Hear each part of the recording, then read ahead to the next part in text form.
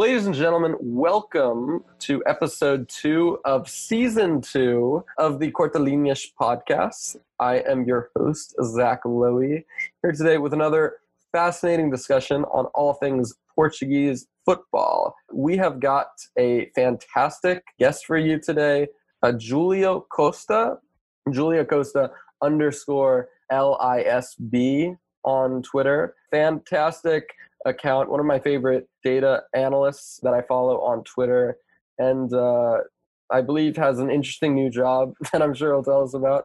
But Julio, back for the second time. How are you doing? Hi, Zach. It's always a pleasure to be back to Cortalinas. Thank you for the invite.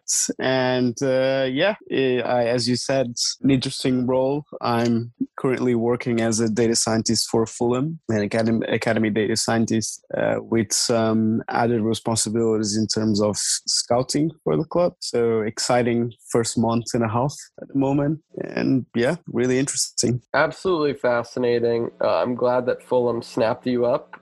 It's going to be, you definitely deserve it very well. I want to touch up about, obviously we're going to talk about Primeira action, but just before, can you talk to me about Fabio Carvalho, because he is a very promising talent in Fulham right now, born in Lisboa, but now playing for England's youth teams as well as Fulham. What do you make of Fabio? Well, so far, the little that I actually knew about Fabio before I joined the club, and I've seen his stats, and the first thing was like, okay, why is his data not part of the under 23s? And then I realized that he actually started some match, like the last 2 matches for the first team last season when Fulham was still at the Premier League. And his regard with quite an interesting future at the club. Is like a very hot prospect for the club. And I've been hearing rumors that the Portuguese FA officials might want to try to commit to Portugal some future, but I guess that is going to be unlikely because he's been playing on the youth England teams. I mean, he's an interesting number 10, and it suits well what Marco Silva wants to do at Fulham. Very promising young talent, and I think it's the case with many of the talents that we'll be discussing today. I'm excited to get that little brief clip of knowledge from you on Fabio. Now, let's switch gears and go to the Primeira, okay? Or Liga BWin Portugal, as it is now known this season. So the Primeira Liga kicked off this past weekend, actually on Friday, with Sporting taking a 3-0 victory against newly promoted Vizela to begin their title defense on a strong note. Arouca losing to fellow newly promoted side Estoril Praia. Braga left it late, but ended up picking up a 2-0 victory against Marítimo. And another interesting game that I was checking out yesterday, Paços de Ferreira beating Famalicão 2-0. And finally, to end off match day 1, we have Gil Vicente currently beating Boavista 3-0 thanks to a brace from Fran Navarro, product of Valencia's academy. Navarro, only 23 years old, so could be another very promising Spaniard to make that step up in the Primeira, as we've seen with likes of Mario Gonzalez and Eduardo Quaresma. For anybody who hasn't taken a look at this article, check out on Breaking Lines on BTL Vid on Twitter. Check out our recent article on Boavista, because it's just a fascinating recap of the club's history, of the team, going from winning the Primeira title, actually becoming the first team outside of Portugal's Big Three to win it since Belenenses in 1946, to getting relegated to the lower tiers of Portuguese football, now kind of teetering, fought with relegation. And right now, it's definitely an uncertain situation for Boavista, not least the fact that they're about to lose 3-0 to Gil Vicente. They've lost quite a few key players this summer. They have lost Ricardo Mangas to Bordeaux. who obviously have the same owner as Boavista, Gerard Lopez. We also have likes of Paulinho, who departed and ended up going to a Saudi club, and Angel Gomez returning from his loan, as well as Leo Jardim going back to Lille, Adil Rami rescinding his contract, and Albert Ellis actually looking likely to depart just 1 year after joining from Houston. So clearly a lot of turmoil, a lot of departures set to take place with Boavista. They narrowly staved off relegation on the final day of the season of last campaign. What do you make of their chances this season? Well, after everything that you just said, and it's a sad reality actually for a club that was always a very tough club. I remember growing up watching the Primeira Liga. Boavista was always pushing for that fourth place. And I remember when they won the league, as you said, and Sporting, Porto, and Benfica bought a lot of players from that squad.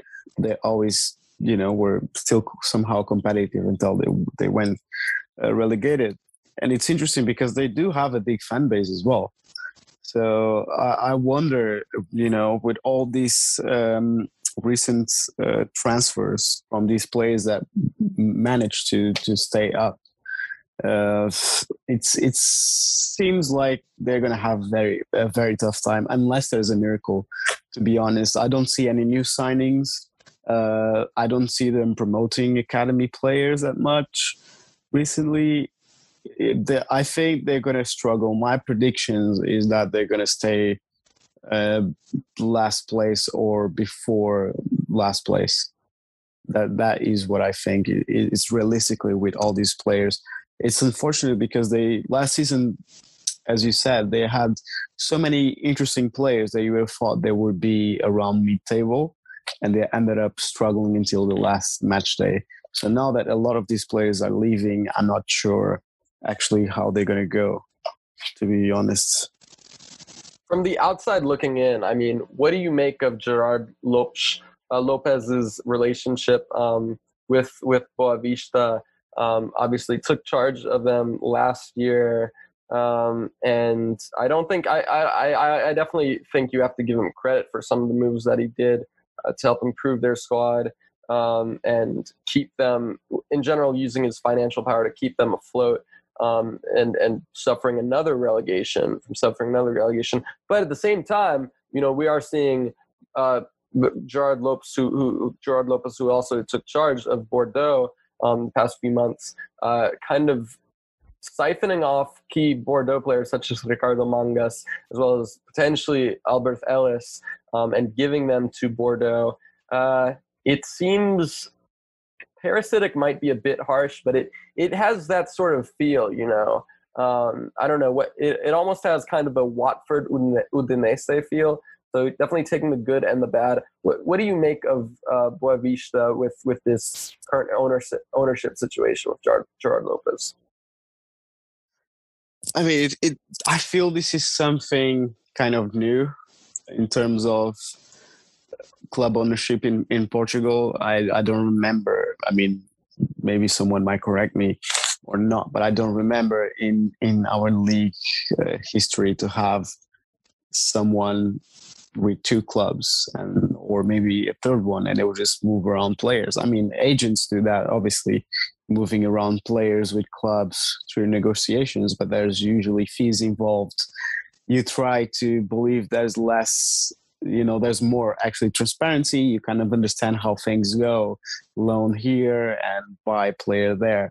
But it's just like so blatant with Lopez that it's just so weird. It makes you feel that, okay, what are the risks for the league, for all the clubs like Boavista, which no respect, obviously, with the history, but in terms of financially problems, what will happen to those clubs now that will see themselves, in such situation that will require a foreigner ownership that has another club in another first division that will just have a carousel of players floating around when you actually need them to be more competitive and sustainable.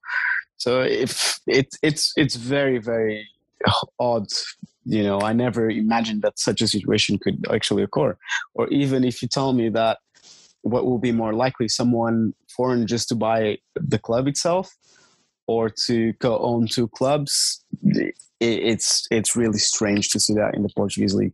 I guess it's a matter. I mean, I guess the market will close in next 3-4 weeks. Let's see what he's going to do. If he's going to bring better players, if he's going to reassure the manager and the fans, because at the moment I see Boa Vista struggling quite a lot. Yeah, I could not agree more. It does not look good for him. Still a lot of time for them to bring in new signings, of course, but they need a lot of work. I mean, Paulinho, Rami, Mangas, Angel Gomes, they've lost a lot of big-time players, so it's not going to be easy to stay up. So now moving on to another team that has been really besieged by departures this season and this past summer, and that has gotten a lot weaker, in my opinion. It's Belenenses SAD. They have lost a few key players. Tiago Esgaio going to Braga to actually replace his brother, Ricardo Esgaio. Ruben Lima going to Famalicão. Stanislav Kritsiuk going to Gil Vicente on a free transfer. Silvestre Varela departing, going back to Porto. A lot of big-time departures. So I really was not surprised at all to see Porto comfortably dominate them at the Estadio do Dragão. I did think that I would say it was almost a misleading scoreline. I thought the Porto should have won by a lot more.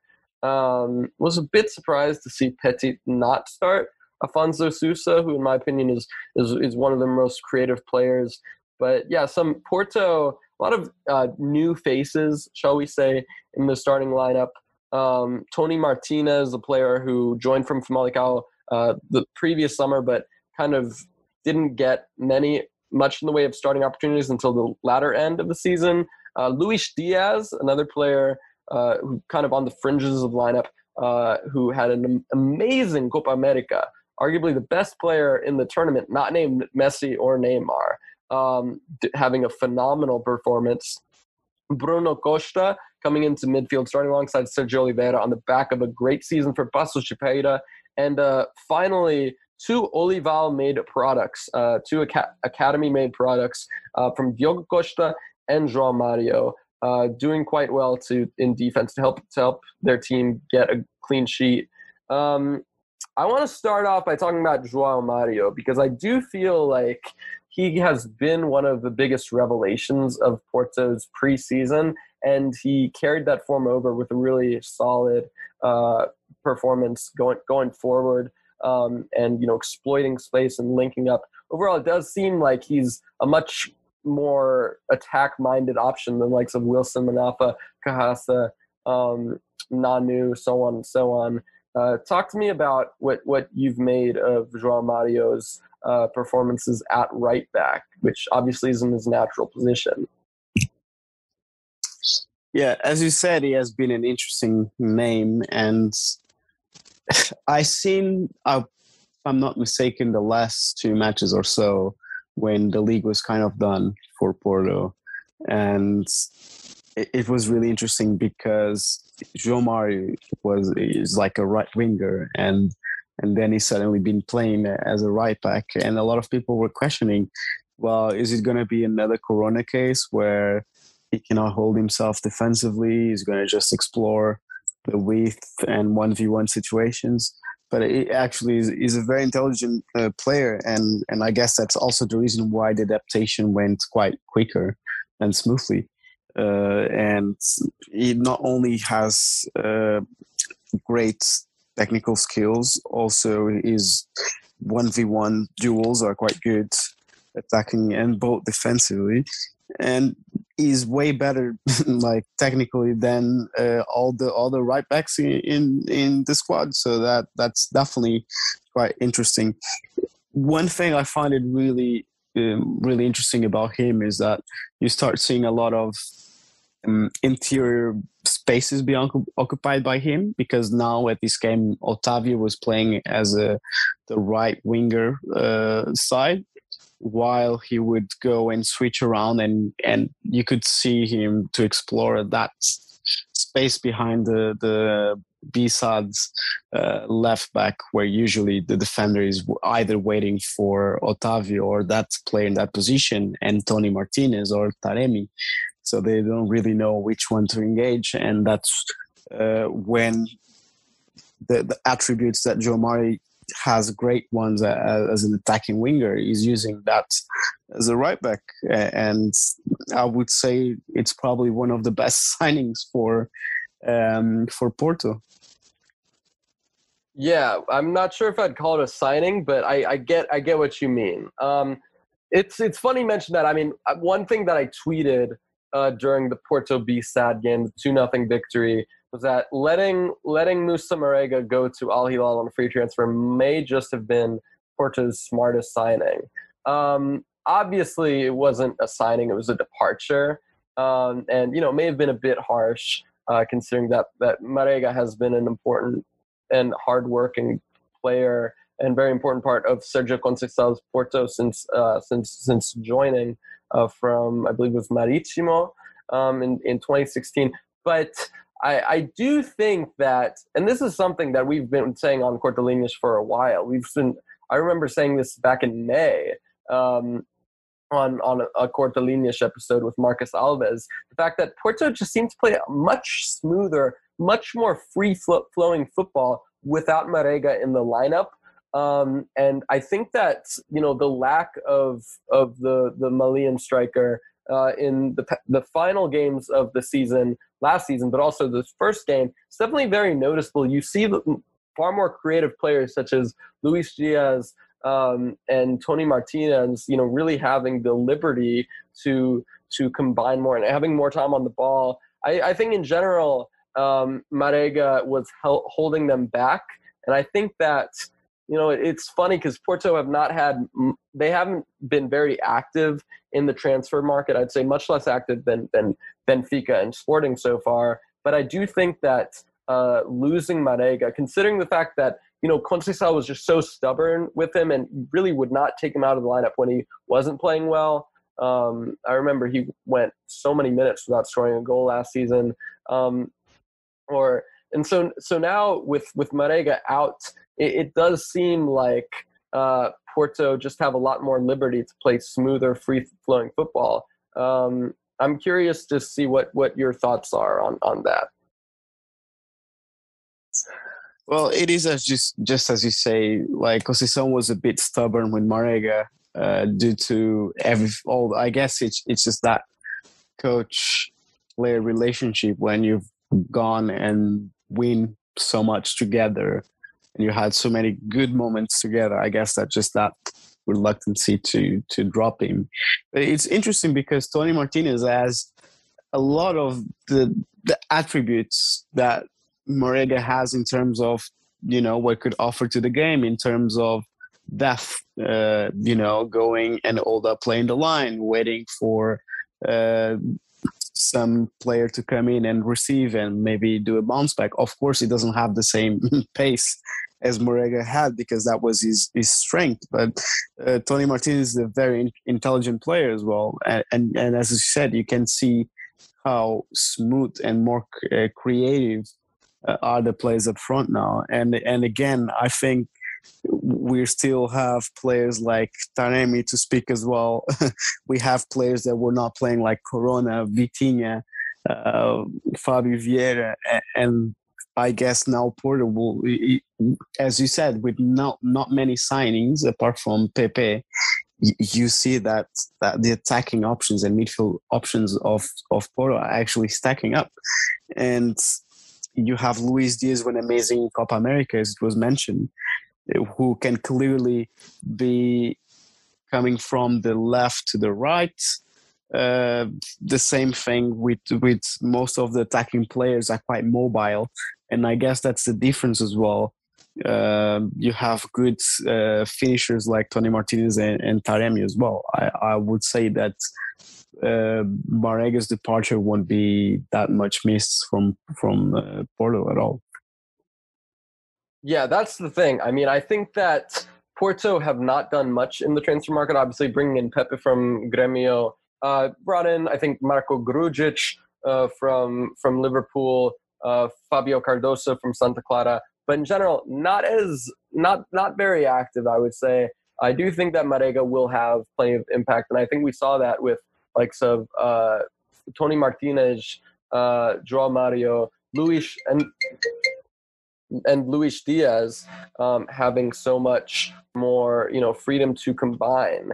And I was absolutely blown away by Diaz. I mean, this guy was just phenomenal at Copa America, and it really just made you think, how is this guy not starting for Porto? How is this guy not starting for Porto? Because, I mean, looking back last season, it was typically Tecatito and Otavio on the wings, Sergio Oliveira, and Mateus Uribe in the double pivot with Musa Marega and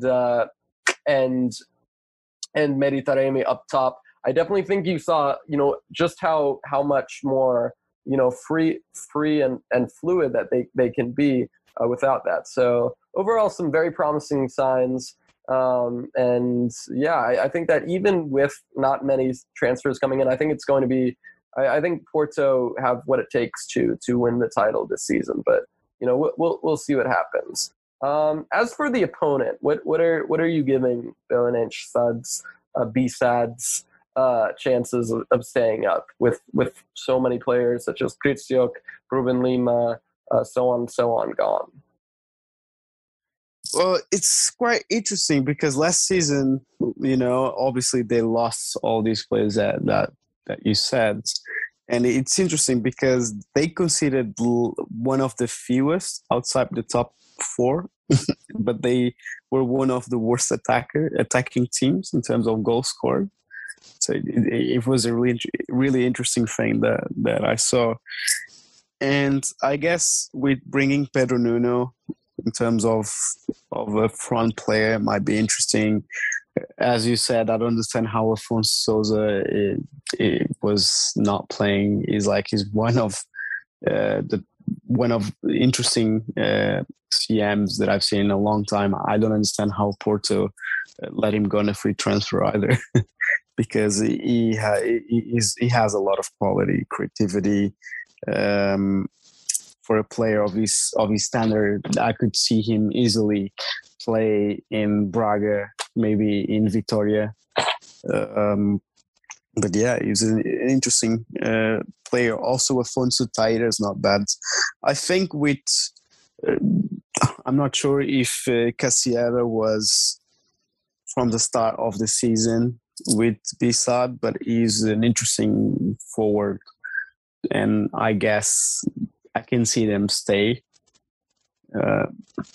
Not sure if Petit will become a kind of more of attacking mind coach, because his teams sit down a lot and then they will look for those attacking quick transitions for fast players.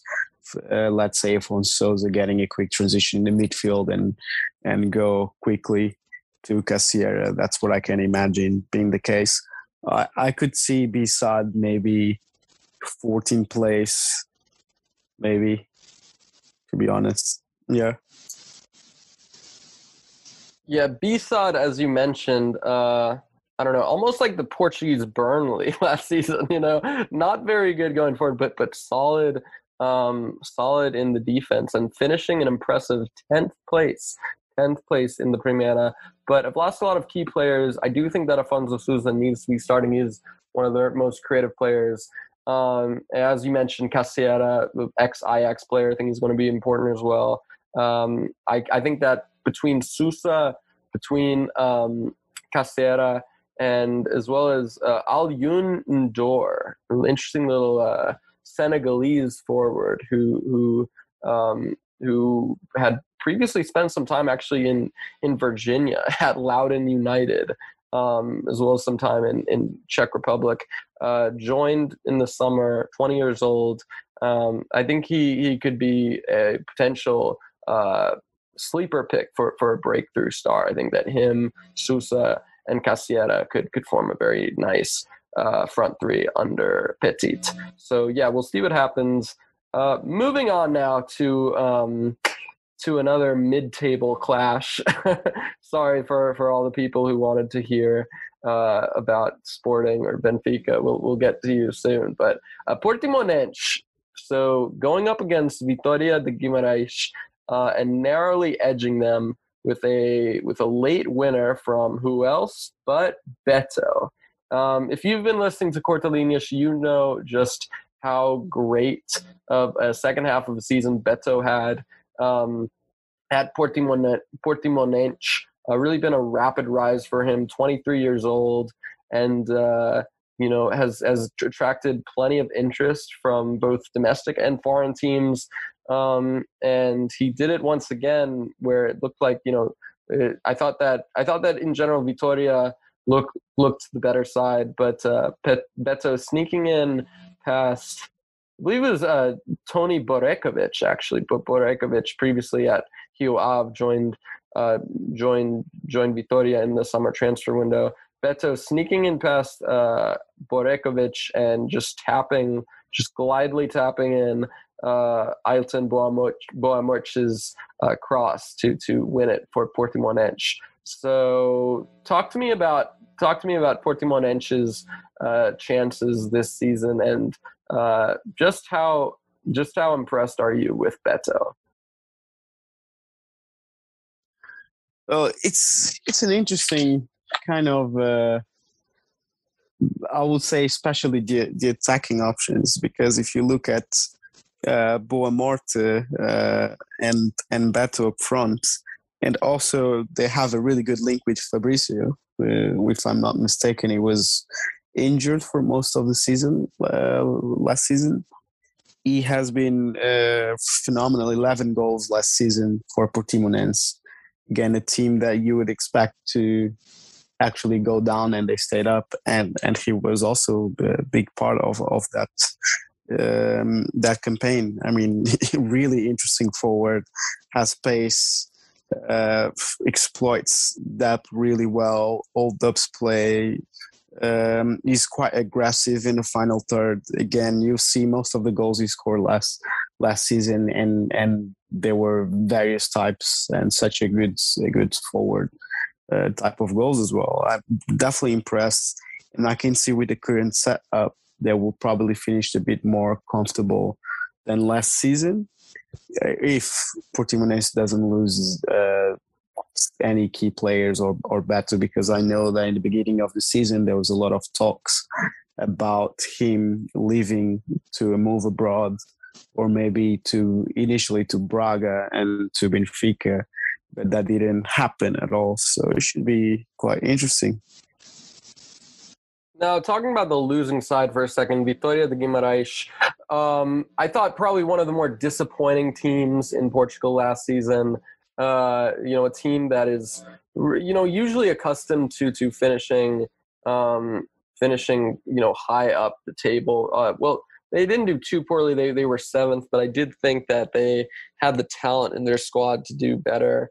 And I don't know. It seemed like, I think one of the bigger, one of the bigger criticisms that was lobbed at Vitória was, well, they had a lot of, exciting young players. It did seem like they almost had the feel of like a guy who was playing Football Manager on steroids, just like buying a bunch of random young players and adding them to their squad and just kind of hoping that they stuck. So you saw, obviously we had Marcus Edwards in two summers ago, but last summer I think saw Lyle Foster, Dennis Will Poha, Noah John Holm.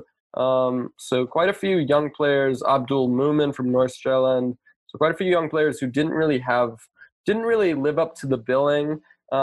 This summer, on the other hand, we've seen Pepa come in as manager after a phenomenal season at Paços de Ferreira.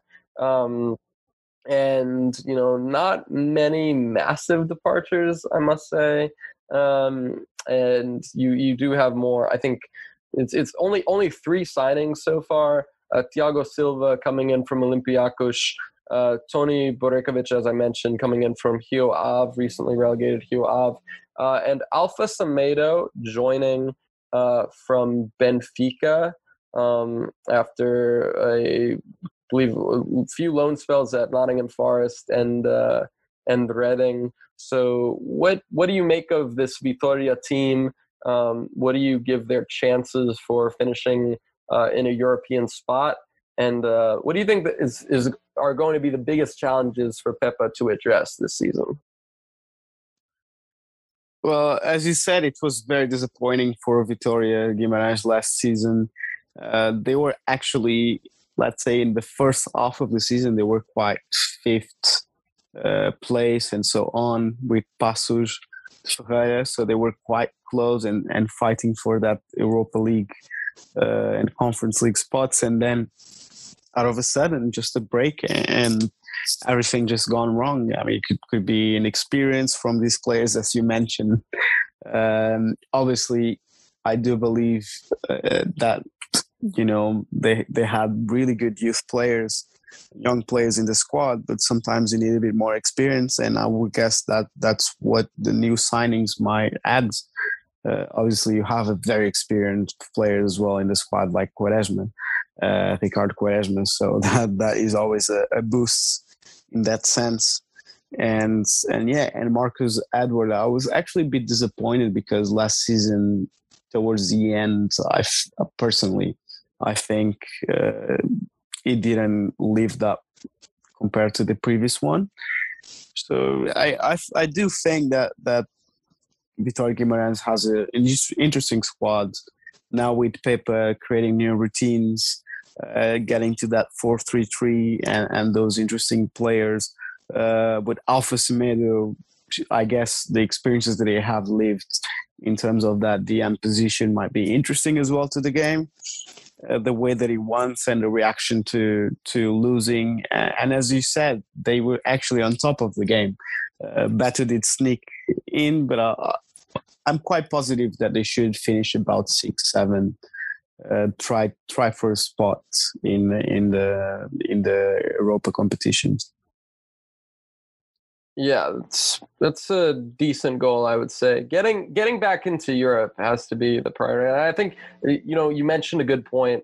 Marcus Edwards, definitely one of the more talked about youngsters in the Primeira. I think obviously being English is part of it, but let's also remember that he was fantastic in the 2019-20 campaign for Vitória. Was a bit inconsistent. I felt almost outshadowed by the likes of Ricardo Quaresma and Bochinha at times. Getting Edwards to deliver on a consistent basis will be massive, not just for Vitória's chances of getting Europe, but of their chances of securing a massive transfer fee for him.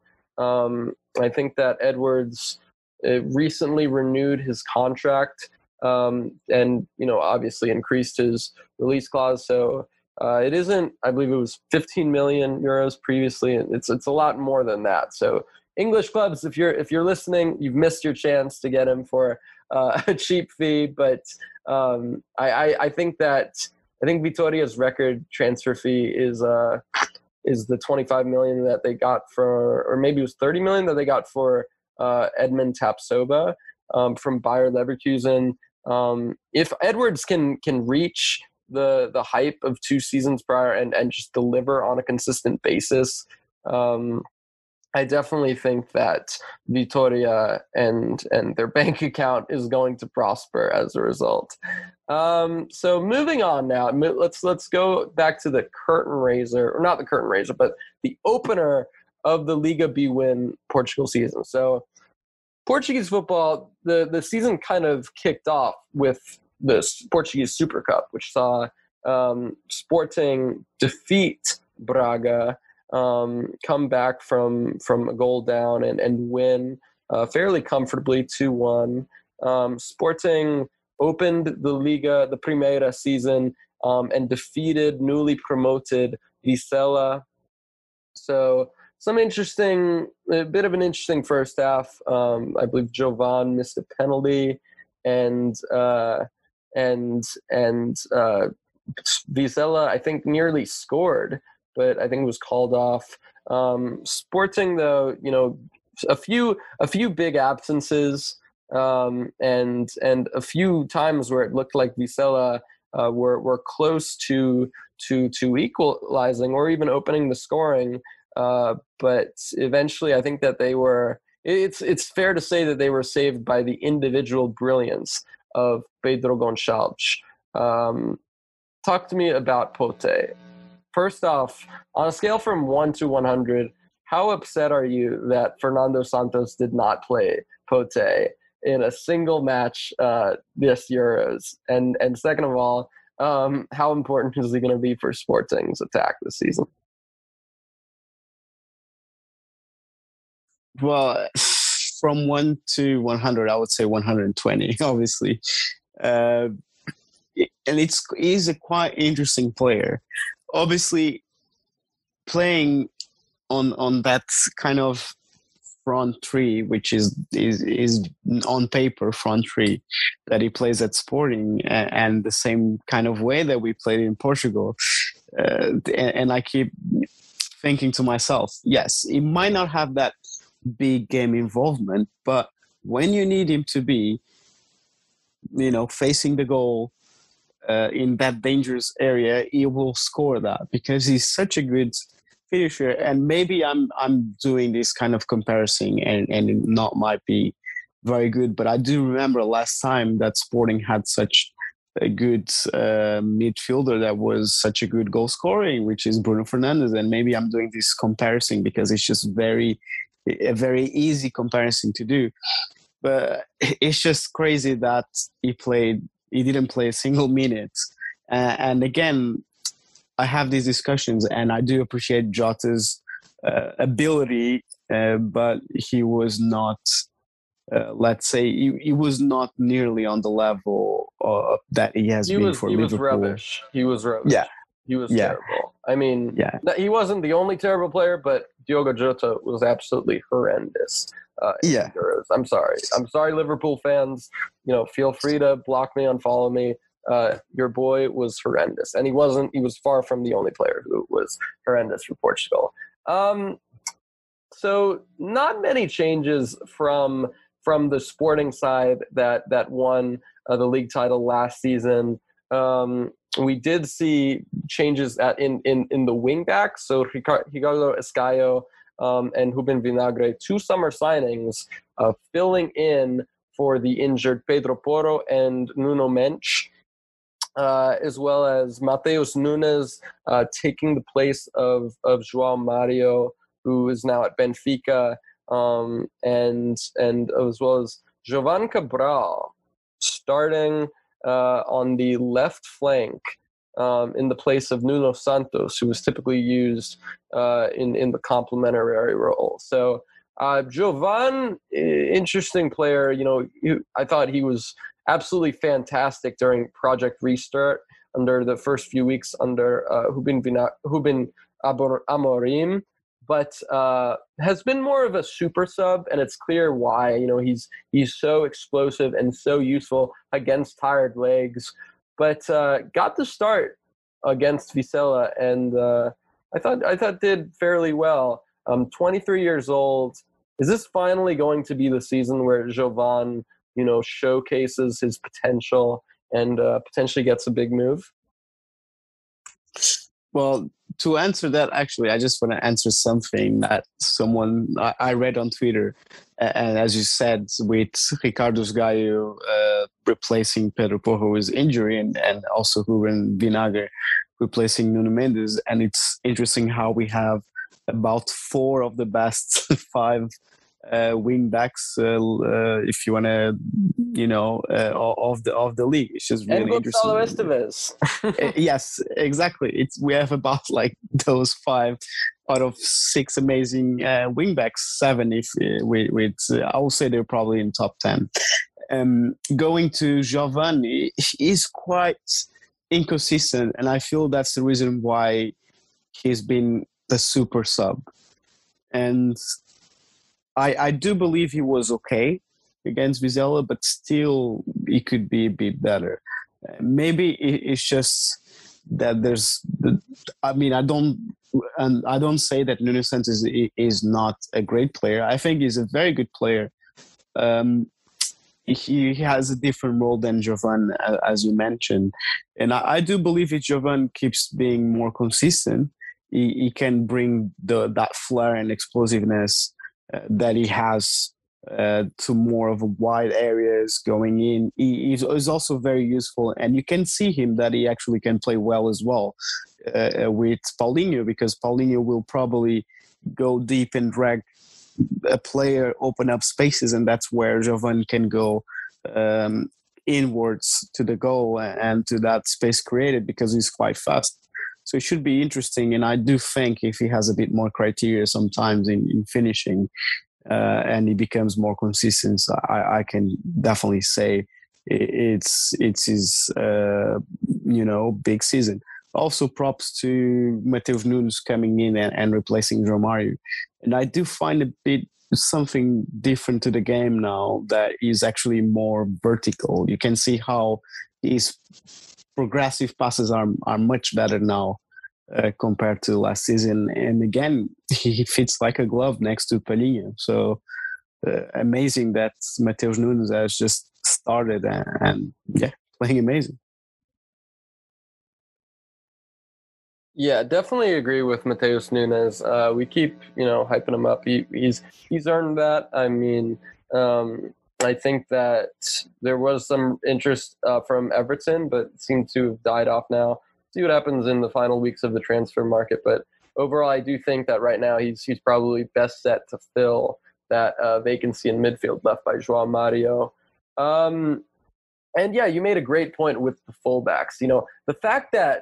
The fact that Sporting can be without their two starting fullbacks and yet still have arguably the best set of wingbacks in the league, it's just phenomenal. I mean, do you think that, like, looking at Sporting's backup wingbacks, okay, and Ricardo Esgaio and Rubem Vinagre, do you think that both of those would be starting at Porto or Benfica? I mean, Porto, okay, you've got João Mario who's done well at left back, and then João Mario doing well at right back, and left back a bit more of a concern. Zaidu Sanusi and Wilson Manafa not really providing much in the way of guarantees.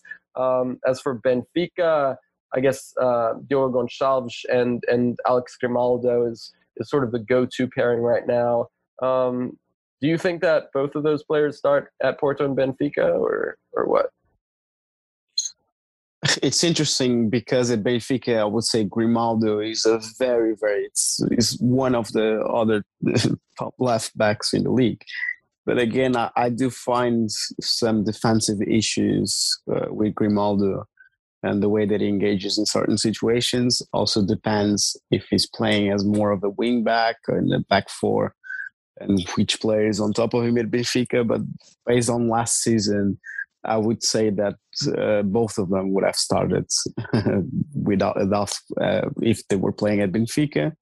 With Porto, I still think with experience that these two have, I will still put them as well. I understand that João Mário has been amazing right now, and again, he has a big season ahead, no questions. But if we looked on based on numbers and how they finished last season, there was no question that the two, they would probably be a first choice. Not only because in Benfica Grimaldo had that injury as well, which they lacked that, but also Diogo Gonçalves came about the last games as well, the last part of the season for Benfica. So I would probably say yeah.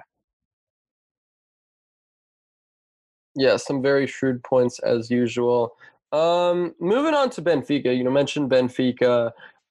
So playing, opening their Liga B-Win Portugal season ahead of the second leg of their Champions League qualifier against Spartak Moscow, winning the first leg 2-0 in Moscow. and yeah, faced off against Moreirense at Moreira de Conegos, grabbing a 2-0 lead early on via goals from Lucas Verissimo and Luca Waldschmidt, the two Lucas, conceding a goal to Moreirense via Rafael Martins, and having to play down a man for over the last half hour of the match, thanks to a red card from Diogo Gonçalves. What did you make of this match? I thought that the two Lucas, apart from the two Lucas, I thought that one player who actually impressed me was Gonçalo Ramos. And I was talking about Gonçalo a lot on the first episode of season 2 of Cortelinias with Tom Kundert. Benfica have such a plethora of strikers. You know, they have Haris Seferovic, who's right now being linked to a move to Roma. Darwin Nunes, also linked to a move to Brighton. Carlos Vinicius looks like he's on his way out to Eintracht Frankfurt. But even with those potential departures, you've still got Luka Waldschmidt. You've got Roman Yaremchuk, who just joined from Ghent for, I believe, 17 million euros. And so it's easy to, look at a player like Gonçalo Ramos, who hasn't really gotten much in the way of opportunities, 20 years old, and say, oh, he's just going to be the next, youngster to struggle for minutes under Jorge Jesus. But, while that was the case last season, I think this season might just be his year. Came on for an injured Seferovic against Spartak, and started against Moreirense, did quite well in my opinion. I think that even with Benfica currently having, I believe, 7 strikers in their squad, I like Ramos's chances of becoming a key player under Jesus, and not straddling the line from Benfica B and just another squad player to make up the numbers. What are your expectations for Gonçalo as a player, as well as this season under Jorge Jesus? Well, as you said, it was an interesting game. Both Lucas were amazing. I mean, I think Lucas Verissimo has been I did like the second half of the season from Otamendi, but I do believe Lucas Verissimo right now is probably the strongest centre-back, in my opinion. Not only what he brings defensively, but also very offensive. The way he progresses with the ball, is one of the first lines of playing out from the back from Vlachodimos or from any other player. They usually set up to him so he can progress and so on, especially against teams that defend deeper. That's probably a good player to initiate that build up. And also Waldschmidt, is a really interesting player, free roaming, kind of starting from the left, going more into the central areas, in good finishing areas with really good technique. I really like him. And with Gonçalo Ramos, also really interesting player, very mobile. And the situation with the 7 forwards, there's still Rodrigo Pinho and so on. I wonder, because Benfica, for so many years, they always done this. They always buy so many players at one position, and then they try to get rid of them, and then they don't. So they just loan someone else. They lose money. I don't know how they're going to do that. I mean, if you look at Seferovic, I still rate him as a very good forward. The same thing with Vinicius. He needs more opportunities. I guess with Darwin, he was a bit more expensive as well, 22 million, if I'm not mistaken. Again, unless Benfica sells them, I'm still confused. I know that Yaremchuk is supposed to start.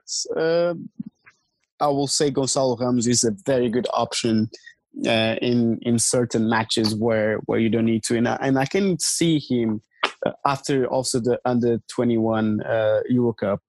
I can definitely see him getting more minutes on the first team this season. It will definitely be more regular. He's quite an intelligent player. The only thing he needs to improve right now is just on the finishing, because he is on the right place at the right time. His sense of positioning is very good, very technical, very good at 1v1s as well, and good striking of the ball as well. He just misses so many chances. Yeah, I like Ramos a lot. I think he, as you said, he's very good at getting into the right chances.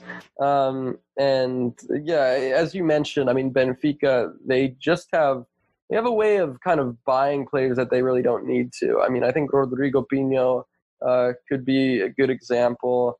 It seems like Pinho is definitely a nice striker, and he was probably the biggest reason why Maritimo stayed up last season. At the same time, do they really need him? 30 years old, getting him on a 5-year contract, free transfer, so decent business. But I just think it's a bit greedy. Why not have another team like Braga or Vitoria get him when they need him a lot more? Obviously, Pinho would rather join Benfica because he wants the bigger wage. But I'm not 100% sure that they needed him. A 30-year-old player, 31 maybe, who's coming off of a fantastic season. But it just doesn't really make sense considering their situation with strikers. But yeah, overall, promising stuff from Benfica. Did well to hold on to that victory after Diogo Gonçalves' red card. Diogo, I thought was probably one of the bright sparks of their campaign last season. That letting his team down with that expulsion, it does seem like right back or right wing back, whichever one, depending on whether or not Jorge Jesus is playing a back three or back four. It does seem like that position is kind of one of Benfica's biggest weak spots, and they really haven't solved that since the departure of Nelson Semedo to Barcelona. So looking at their options right now, Andre Almeida, Gilberto, and Diogo Gonçalves, in your opinion, who is the best option? And do you think it's good enough to win the title if you're Benfica? I think that the player with the most criteria, actually, the safest option is Andre Almeida for defensive reasons if he's playing in the back four. The problem is that I can see Jorge Jesus keep playing in the back three, and I would say Diogo Gonçalves is the most appropriate player for that. He is more involved and of course you assume that Benfica is going to be playing, is going to dominate the other teams that they're playing against more often. And I would say Diogo Gonçalves is a bit better. Obviously, he's still young, so he's still going to make some mistakes, like the red card. I think that was a silly challenge, but he will learn with time, and especially with someone like Jorge Jesus that speaks with the players and make sure that mistakes like this are unacceptable in a way or another. And I do think he's still the best right back. Yeah, 100%. So without much further ado, I want to move on to our Talent of the Week section, where we focus on a player who's either playing in Portugal or a young Portuguese player who's doing quite well for themselves. So I'm going to go to a game that we actually haven't talked about yet, and that was Tondela's 3-0 victory over Santa Clara. That is, a statement match, considering the fact that this is a Santa Clara team that finished in 6th place, and that is, is currently, currently playing European football.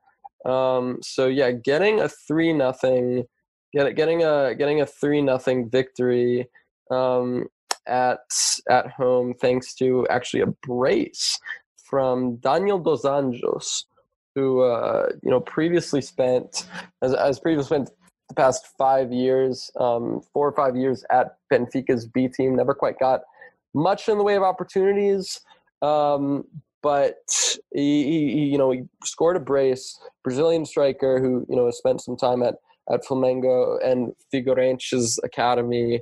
And so, yeah, finally got a move, got a move to Tondela and scoring a brace against the Azorian side. So Daniel has definitely got some big shoes to fill with Mario Gonzalez heading to Braga, Mario being one of the better strikers in Portugal last season.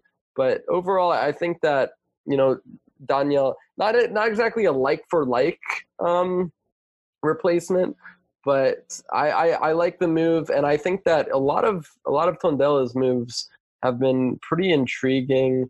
Daniel Dos Anjos, Eduardo Quaresma, a player who impressed me quite a lot in Project Restart, and didn't really manage to kick on last season at Sporting, but still a very talented center back at 19 years old. The player that I'm going with, though, is not Daniel, it's not Eduardo. It is Thiago Dantas. So Thiago Dantas spent the last season on loan at Bayern Munich, despite never playing in the Primera for Benfica. Dantas has been a very promising talent, Seychelles-made talent for Benfica in recent years, but hasn't really gotten the opportunities that his talent deserves. And I think that he was a bit foolish to think that, I can't make the step up at Benfica. Let me go try Bayern Munich. There were reports that Hansi Flick had been impressed with him at a youth tournament previously, but I think that it was kind of a pie in the sky move, shall we say. But yeah, Dantas returning to Benfica and joining Tondela on loan. I really like this move, and I think that he showed in this performance just how impressive, how important he can be for this Tondela side. Did quite well in spreading the ball around and distributing it, breaking the lines, but also defensively off the ball. I thought he did very well in positioning himself in the right positions to sweep up loose balls and prevent Santa Clara from getting much in the way of attacks. Played in kind of a deep lying playmaker role. And Dantas is, he's a very small midfielder, very diminutive. I think only 5'6", 5'7". Still looks like a baby. I think he might still have braces. I don't know. He looks very much like you would look at this player and think, oh, he looks younger than 20 years old. But I do think that Tondela is the ideal move for him to kind of develop into a Primera-ready player. He's such a talented and aesthetically pleasing midfielder to watch. So I'm excited for this move. I think this kind of move is what a lot of promising Benfica, Porto, and Sporting players have not done enough of, is taking that step down and getting a starting spot at a Tondela, at a Moreirense, at so on and so on. So before we move on to your talent of the week, what do you make of Dantas, and how do you think this loan move at Tondela is going to go? Well, as you said, really interesting game. I think it's the right context, the ideal context for him to have more minutes and grow up in the league, without a doubt, with a really good manager that I appreciate a lot, Paco Esteran. I really think he is a really interesting manager and has a clear idea of how he wants Tondela to play. And the link-up play with the midfield is really good. And I also do like another player, Rafael Barbosa, former Sporting player, which together they link up really well. Thiago Dantas, I think he controls the tempo quite well, and a good move for him. I hope it works well. I thought it was really interesting when he went to Bayern. Everyone was expecting him not to have any minutes in the first team, to be realistic. But I hope this kind of player like Thiago Dantas, which is subject of somehow, scrutiny in Portugal because we have kind of these players that are very intelligent players. They're quite good, but because they are not physically imposing, it's like, okay, yeah, he shouldn't play on that role. He shouldn't play on this position. But I know it's a very different comparison. But if you look at Pedri, for example, not the most physically imposing player at Barca, but you look how good he is, just coming from the second division to Barca last season, and how many 74 games, including national team and Olympic team. I mean, very different comparison, but where I guess where do you think Pedri would be playing if he was coached by Jorge Jesus or Sergio Conceição? I honestly think he wouldn't be playing in the first team. He would either be sold or loaned to another team. Absolutely. Yeah, I couldn't agree more. I think that so many creative, talented players like Dantas, like Fabio Vieira, like Vitinha, they have definitely suffered from this conservative style of thinking in Portuguese coaches. I'm glad you mentioned that. But overall, I think that, Paco Ayestarán is a great coach to get the most out of Dantas and to help him correct the flaws that he definitely needs to improve on in order to become a Primera level player. So really looking forward to this move. Who is your talent of the week, Julio? My talent of the week, I'm going to give it to Daniel dos Anjos because of his history that he actually got infected with COVID and he had a myocarditis and he didn't play until last March for the B squad of Benfica. And he came back, he was sent off, and now he's in Tondela and first game, official game of the season, a brace. So amazing story, and I mean, he seems a very interesting forward as well. So I quite like what I've seen, and definitely my talent of the week. Great choice. Funnily enough, I think that it's just funny because Dantas is such a such a heralded talent in the Benfica fan base, whereas Daniel dos Anjos, I think, was sort of considered just this other Brazilian kid who is going to end up at a mid-table side. Funny, Daniel, I think, ended up getting has more minutes in the first team of Benfica than Thiago Dantas, and that's something that a lot of Benfica fans have not lived down. But yeah, overall, Daniel dos Anjos, the really impressive first game, first Primera game for Tondela. Really impressive in terms of just his finishing ability. I think that Tondela are going to be one of the teams to watch this year because between Eduardo, between Thiago, and as you mentioned, players like Rafael Barbosa, John Murillo, I think that there's a lot to like from this Tondela team. So definitely keep an eye on them. This is not your parents' Tondela. But with that being said, thank you so much, Julio, for coming on the show today. It was a real honor to have you on again. And just you want to shout out and tell the listeners where they can find you?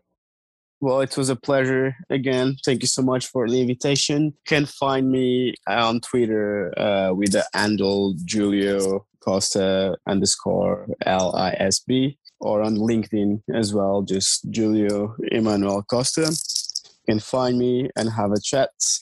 Obviously a bit busy with work because, a lot of stuff with the season going, but you can reach me there and I'm happy to have a conversation about anything. Craven Cottage is in good hands. I think we can say that. Thank you everybody for tuning in. We will have another Cortolinos episode for you next week. Make sure to like and subscribe. And once again, thank you so much for listening to your number one source of Portuguese football.